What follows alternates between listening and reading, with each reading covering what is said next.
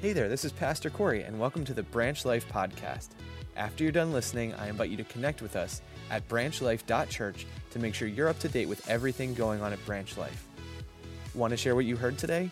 Subscribe to our YouTube channel and share this video with someone you want to encourage. Thanks for tuning in, and we hope that this presentation helps you connect with Christ and challenges you to reach those around you with the good news of Jesus.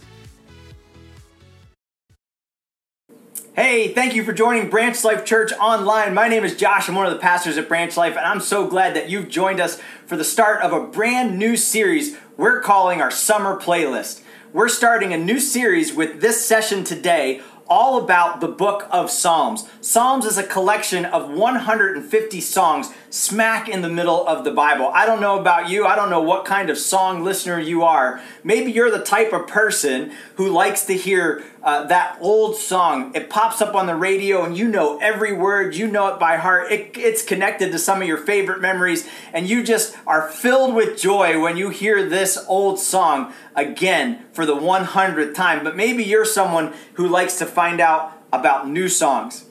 You're that guy that the Spotify playlist says, I think they're going to like this song, and they play it for you, and instantly you know that this is going to be a brand new classic in your life.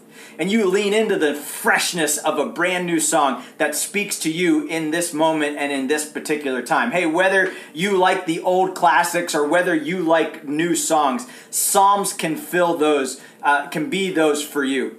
Maybe you're someone who already knows these Psalms, you've read them and you've loved them for your entire life. This will be like hearing a new song, anew and fresh. And I want to say to you that that Psalm that you've heard before probably has something more to say. And so lean in and hear these classics again and let them refresh your soul. But maybe you're new to Psalms and maybe you haven't quite heard these yet. I promise that these will become instant classics in your life and that you will love these new songs as we introduce them to you. So each week we look at a brand new song as we travel through this summer. And whether you're joining us live on the broadcast on this day, or whether you're a part of the rebroadcast weeks or months or even years from now, we're glad that you can be a part of learning and knowing and loving the Psalms together. So I want to encourage you to lean in as these Psalms will take us on a journey that'll deepen our faith and encourage you to connect to God. Hey, maybe you're asking yourself, I don't know about God. I don't know who He is. I don't know what He's like. These songs will give you a roadmap to a relationship with God. They will show you who He is. Then they will show you yourself in God's story. So hey, lean in and join in with us as we travel together through the book of Psalms. It's our summer playlist. Let's get started. So as we start here talking about the book of Psalms, I want to let you know just a little bit about what the Psalms are. If you take your Bible and you open it somewhere right around the middle, chances are you're going to land in the book of Psalms. Psalms falls smack in the middle of the Bible, and it's a collection of 150 writings. From Psalm 1 to Psalm 150. And these writings were written thousands of years before Christ. These were writings or songs that were used by the Jewish people to celebrate God. They used these songs in their worship. They used these songs in their families to teach themselves about God, to celebrate who God was, and to make emotional connections to God. They boiled down the truths of God into these little songs, into these packages, sometimes short, sometimes longer. And they expressed what every song expresses. They gave the emotion of their faith through these songs. In the book of Psalms, out of the 150 Psalms, 70% of the songs contain lament. They're songs about sadness or about regret or about pain.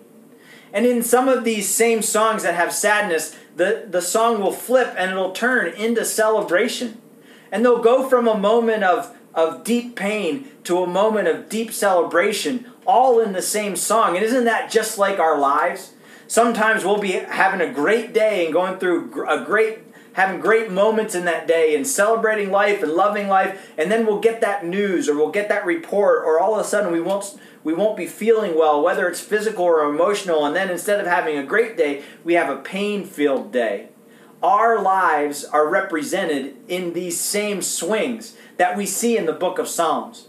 And these books, these Psalms, connect us to those emotions and how God uses those emotions in our lives. In these 150 songs, there's wedding songs. There's songs about love. There's songs about passion. In these 150 songs, there's songs that teach us deep theological truths about who God is. And there's songs, even though they were written 1,000 years before Christ, teach us about Christ. These songs that we're going to lean into will demonstrate some incredible truths. So, I hope that you are excited to learn and lean into the Psalms that we have. The book of Psalms have been described many ways by many theologians over the years, but here's what you need to know about the Psalms. First, they're art. They're artwork. They're poetry in motion. I don't know if you've been someone who would go to a museum and just stare at paintings. That's not my deal.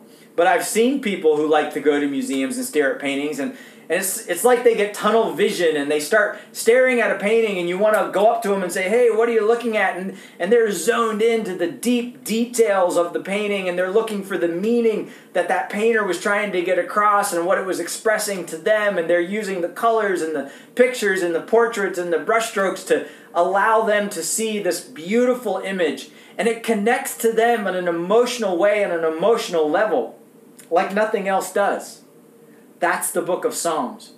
The farther, the longer that you allow yourself to stare into the book of Psalms and to see the beauty and the depth of the message of the brushstrokes that are there, it's like staring into a beautiful piece of art, and you can get lost and lose yourself in this art and be connected on an emotional level like nothing else does. Other parts of the Bible tells us stories and they give us instruction for life, and this is not an instruction manual as much as an artistic interpretation of God himself. So we celebrate the art, the value that this art has, and it'll speak to you in a whole new and in a powerful way. The Psalms are a mirror into our soul. When you look into the Psalms, you will see yourselves. You will see your sadness and your joy. You will see your passion and your love. It'll be a reflection back to you of the emotions that you are feeling. Some theologians, when talking about the book of Psalms, have expressed this idea that there is no human emotion that is not represented somewhere in the book of Psalms. You will see yourself. Whether you are have a deep faith in God, or whether you're exploring a faith in God, or whether you're having doubts about your faith in God, you will see that in the book of Psalms. And as you travel through this, you will see that mirror and yourself reflected, but you'll also see how you are a part of God's story. In the book of Psalms, as the emotions are build and collect, you will be able to learn and understand how to deal with these emotions. Some of them God-given, some of them a result of living in a broken world. And you'll see how others travel through processing the emotions of the day. So these Psalms are emotional. These Psalms are songs. They were meant to be sung and put to music. They were meant to be remembered, just like you remember every word of that song that you grew up with, that song that was your college anthem song, that song that you loved to hear on the radio. These Psalms were meant to be sung, and every word meant to be remembered. They encapsulated great truths about God into small, poetic, artistic moments. And these songs, many of them, are prayers. They're prayers that you can pray to God himself. They're prayers that you can pray when you're angry. They're prayers that you can pray when you're scared. They're prayers that you can pray when you're hurting, or when you're doubting, or when you're celebrating.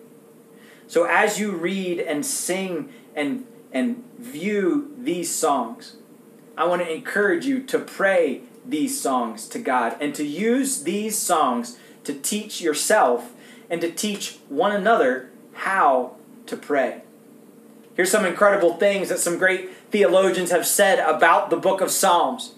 Martin Luther said this, that the Psalms are a little Bible, wherein everything contained in the entire Bible is beautifully and briefly comprehended.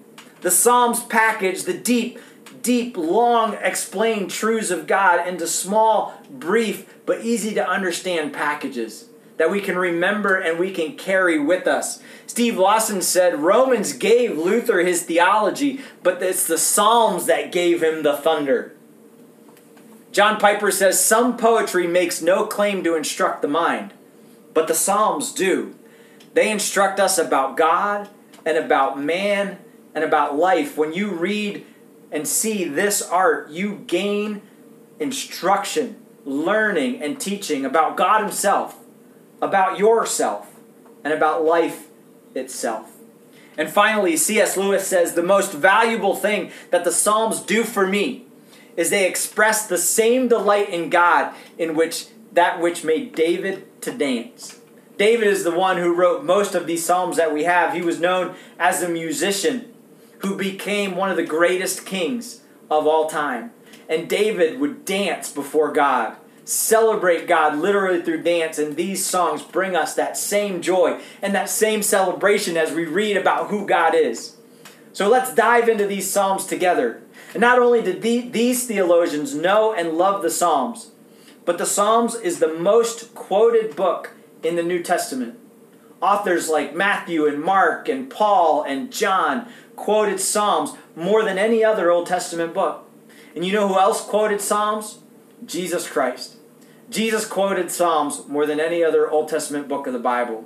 He talked about the Psalms. He talked about the truth and the art of the Psalms. And he talked about seeing himself in the Psalms. So, if Jesus loved the Psalms, you should too. So let's dive in today with Psalm chapter 1. We're going to look at the very first Psalm in the Bible. And hey, it's a great place to start because this Psalm, Psalm chapter 1, lays out the outline or the idea that is expressed in all 150 Psalms. What's the collection of Psalms all about? Well, that's what we learn in Psalm chapter 1. So remember we said that Psalms are a painting. So if I could think of one painting that would represent Psalm chapter 1, let's stare into this incredible work of art that I call a fork in the road. Yeah, that's right. There's a fork in the road. We all know what a fork in the road is. It's when you come up to this intersection where you can either go right or left. It's a fork in the road, and there's only one or the other way to go. It's it. You only have one of two options. The great poet Robert Frost talked about the fork in the road when he wrote his song, his poem, The Road Less Traveled. And he talked about the person walking through the woods and coming to this fork in the road and seeing one option that was well worn and many travelers had passed that way. Yet the other option, there was leaves across the path and not many had gone that way. And the traveler chose to go down the path less traveled. That's exactly the sentiment found in Psalm chapter 1. Psalm chapter 1 is telling you and is telling me that you are at a fork in the road and there's one of two options, and they're the only two options that you have. Now, a lot of people like to say, hey, I believe in multiple options. I refuse to believe that there's only one of two ways I can go with my life. We live in a postmodern society in the information superhighway where we are enlightened and we understand that there's all kinds of ways to go. You do you, I'll do me, he'll do him, and that's going to be everyone's option. No. Psalm chapter 1 says there's one of two ways that you can go. What path are you on? As a matter of fact, one of these paths is well-worn and well-traveled, and the other path is not. One path has blessing and prosperity connected to it, and the other is destructive. So, in Psalm chapter 1, we will look at the fork in the road and the options that all of us have as we travel through life. So let's quickly go to Psalm chapter 1. If you have your Bibles, you can go there with me, or you can follow along with the information on the screen. In Psalm chapter 1, in verses 1 and 2, it says, "Blessed is the man who walks not in the counsel of the wicked, nor stands in the way of the sinner, or sits in the seat of the scoffer. But his delight is in the law of the Lord, and on that law he meditates day and night." We got to start with the first word in the first song, in the first chapter of the book of Psalms. Look at the word blessed. Blessed. They're going to talk about how you can have a blessed life. Now, what is a blessed life? Is a blessed life where I get absolutely everything that I want? Is a blessed life means that I have all the money and all the toys and all the relationships that I have, that I'm happy all the time? Is that what it means to have a blessed life? Well, in just a couple of verses, we're going to see the description of a blessed life, and it's going to be compared to a tree. A blessed life is not about what you have. It's not as much about stuff as it is about the spirit that you have through life. It's not stuff, it's the spirit. And someone who has a blessed life has the spirit or the beauty of a life well lived.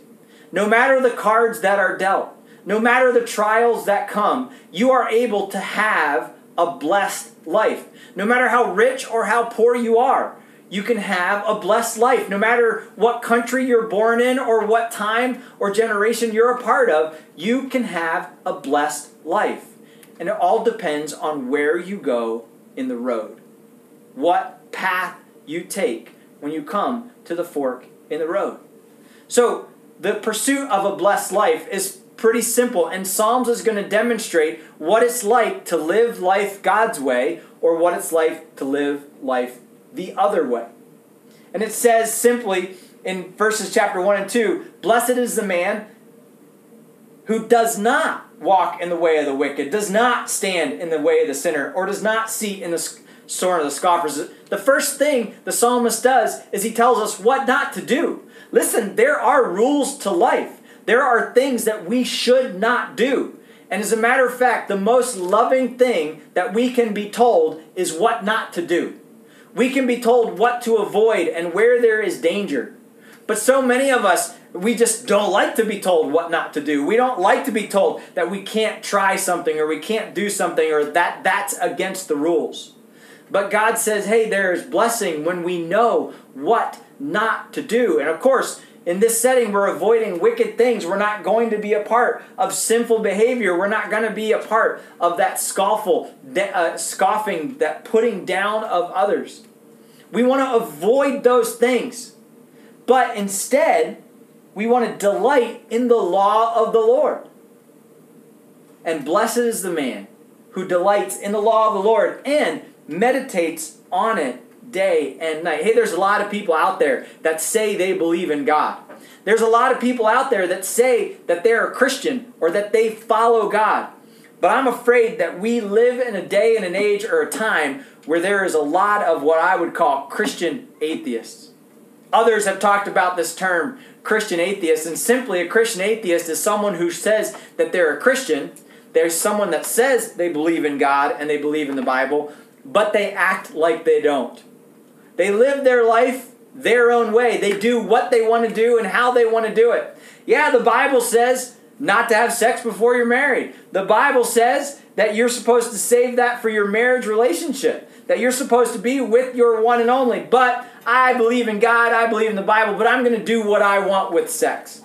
I'm going to live the way that I want to live, and I'm going to sleep with whoever I want to sleep with. That would be someone who would probably fall under the category of Christian atheist. That's someone who's walking in the way of the sinner.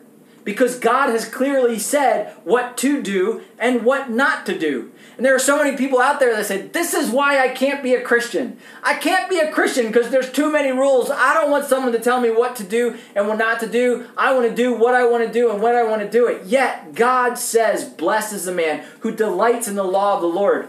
Do you know that when you follow the laws of God, that you will be able to live the best life possible? Hey, I wanted to follow God's way when I was dating. I wanted to follow God's way when I met my wife. And so for me, that meant I'm going to wait until I'm married before we cross any physical lines. And I'm sitting here on the other end of that now going, it was the best decision I could possibly make. It was totally, totally worth it. And so many of you are sitting on this side of that discussion, and whether you did it God's way or whether you did it your way, you now know that God's way is the right way.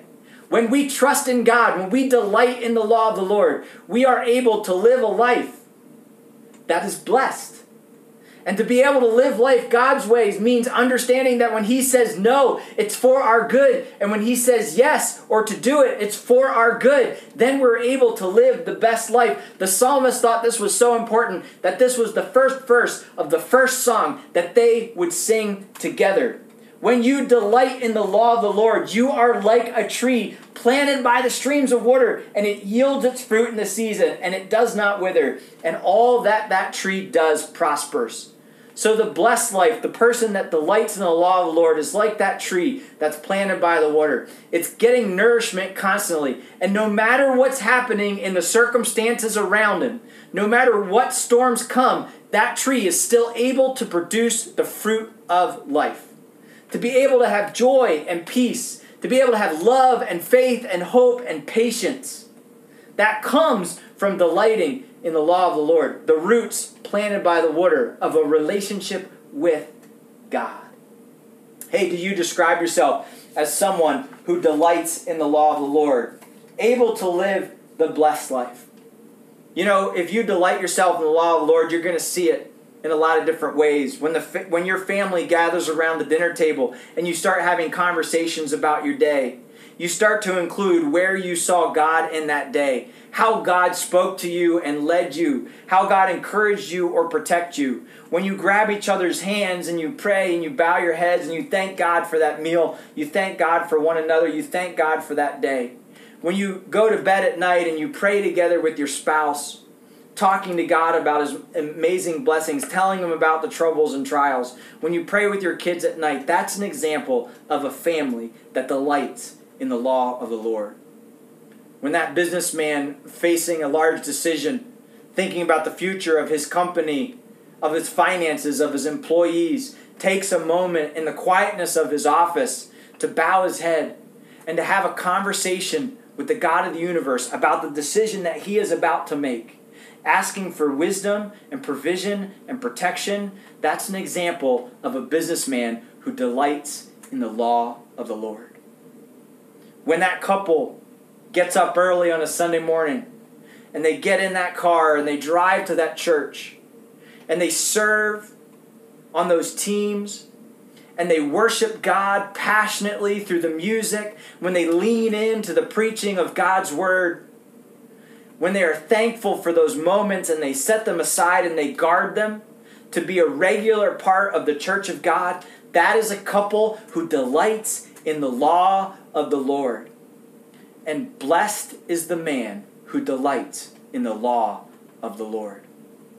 You see, Psalm 1 talks about a fork in the road. And you can choose to go down the path that delights in the law of the Lord, or you can go down a road that ignores the law of the Lord. And whether you ignore the law of the Lord intentionally or whether you just don't pay attention to the law of the Lord, you're on one of these two paths. You know, sin comes up over and over again in the Bible, and sin, yes, is doing something we shouldn't do, but sin is also not doing something we know we should do. Sin simply means we miss the target. And when we are on the path, when we are not delighting in the law of the Lord, we're on the path of the wicked. And it may be hard to hear someone say you are potentially on the path of the wicked, but listen to what happens to those on that path. The wicked are not so.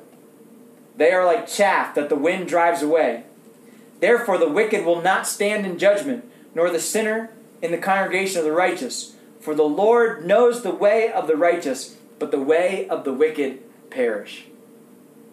You see, when you choose the wrong path, when you choose the path away from God, your path is meaningless. Your path carries no depth. It carries no permanency. Your path traveling away from God is like chaff. It's that stuff that gets blown away in the wind. The other path is the path where the tree is planted by the streams and it's growing and it's fruitful and it multiplies. But the other path is a path to death. Where one has meaning, one is meaningless. Where one is prospering, one is perishing. And when you look at the fork of the road, you have the opportunity to choose the path of righteousness or the path of the perishing. What path are you on? You know, if you have become a follower of God, and not just someone who calls himself a Christian, but someone who has dedicated their life to delighting in God, to following the ways of God, then you're on the path of righteousness, and there is nothing that you need to be concerned about. As a matter of fact, the Bible says, be anxious about nothing, but by everything in prayer, supplication, let your requests be made known to God. And you will have the peace that passes understanding. You are on the path of righteousness. When you are a child of God, you're a part of the family of God, and you have the God of the universe as your Father and as your friend and as your Savior. If you're not someone who's ever put your faith and trust in the Lord Jesus Christ, today I want to encourage you to choose the path of God, to choose a relationship with God. Simply say to Him, God, I know I'm a sinner. I believe that you sent Jesus to die on the cross and that He rose again for my sin, and I want to accept Him to be my Savior. I want to trust in Him for my salvation, because John 3:16 says, for God so loved the world that whoever believes in Him will not perish but have everlasting life. That's the path of the one who delights in the law of the Lord. You know, Jesus talked about the ideas in Psalm chapter 1 in one of the most famous teachings in the Bible, the Sermon on the Mount. The first thing that Jesus said in the Sermon on the Mount is the same thing that was said in Psalm chapter 1. He said, blessed. And if you have your Bibles and if you go to Matthew chapter 6, you will see what's called the Beatitudes, where it says, blessed are those that mourn, for they will be comforted. And blessed are those, and blessed are those, and blessed are those. And Jesus talks about what it means to have a blessed life when you walk with the Lord. But in that same Sermon on the Mount, Jesus talked about this fork on the road. Jesus in Matthew chapter 7 said, hey, narrow is the gate and the way to salvation, and there are not a lot of people on it, but broad is the way to destruction, and there are many that travel that path. Jesus, referring to the same picture in Psalm chapter 1, is encouraging you and I to go on the road less traveled. Yeah, a lot of people don't understand or delight in the law of the Lord, but when you do, you will have the opportunity to be like a tree planted by the water and to be able to live a fruit-filled life. When you look through the collection of Psalms, through these 150 songs, you will constantly see this comparison, these two choices, delighting in God or ignoring God, trusting in God or trusting in self, finding my joy and my satisfaction in God or finding my joy and satisfaction in the things of this world. And we will see in these songs this artwork, this mirror, and these emotions that will connect us in delighting in God Himself. So I want to encourage you to join us next week, and for all of the other weeks to follow. If you're following online, you can simply go to the next recording and keep participating as we look at a different psalm every week together to see what God has to say to us. In Psalm chapter 1, we see that there's a fork in the road. What road are you on? And understand, in this moment, in this time, the danger that you have is that you may not be getting spiritually fed. That you may be trying to run on the road your own way. But delight in the law of the Lord. Lean into Him. Lean into His church. Lean into worship. Lean into the Word of God. Lean into this series. And make Psalms a regular part of your summer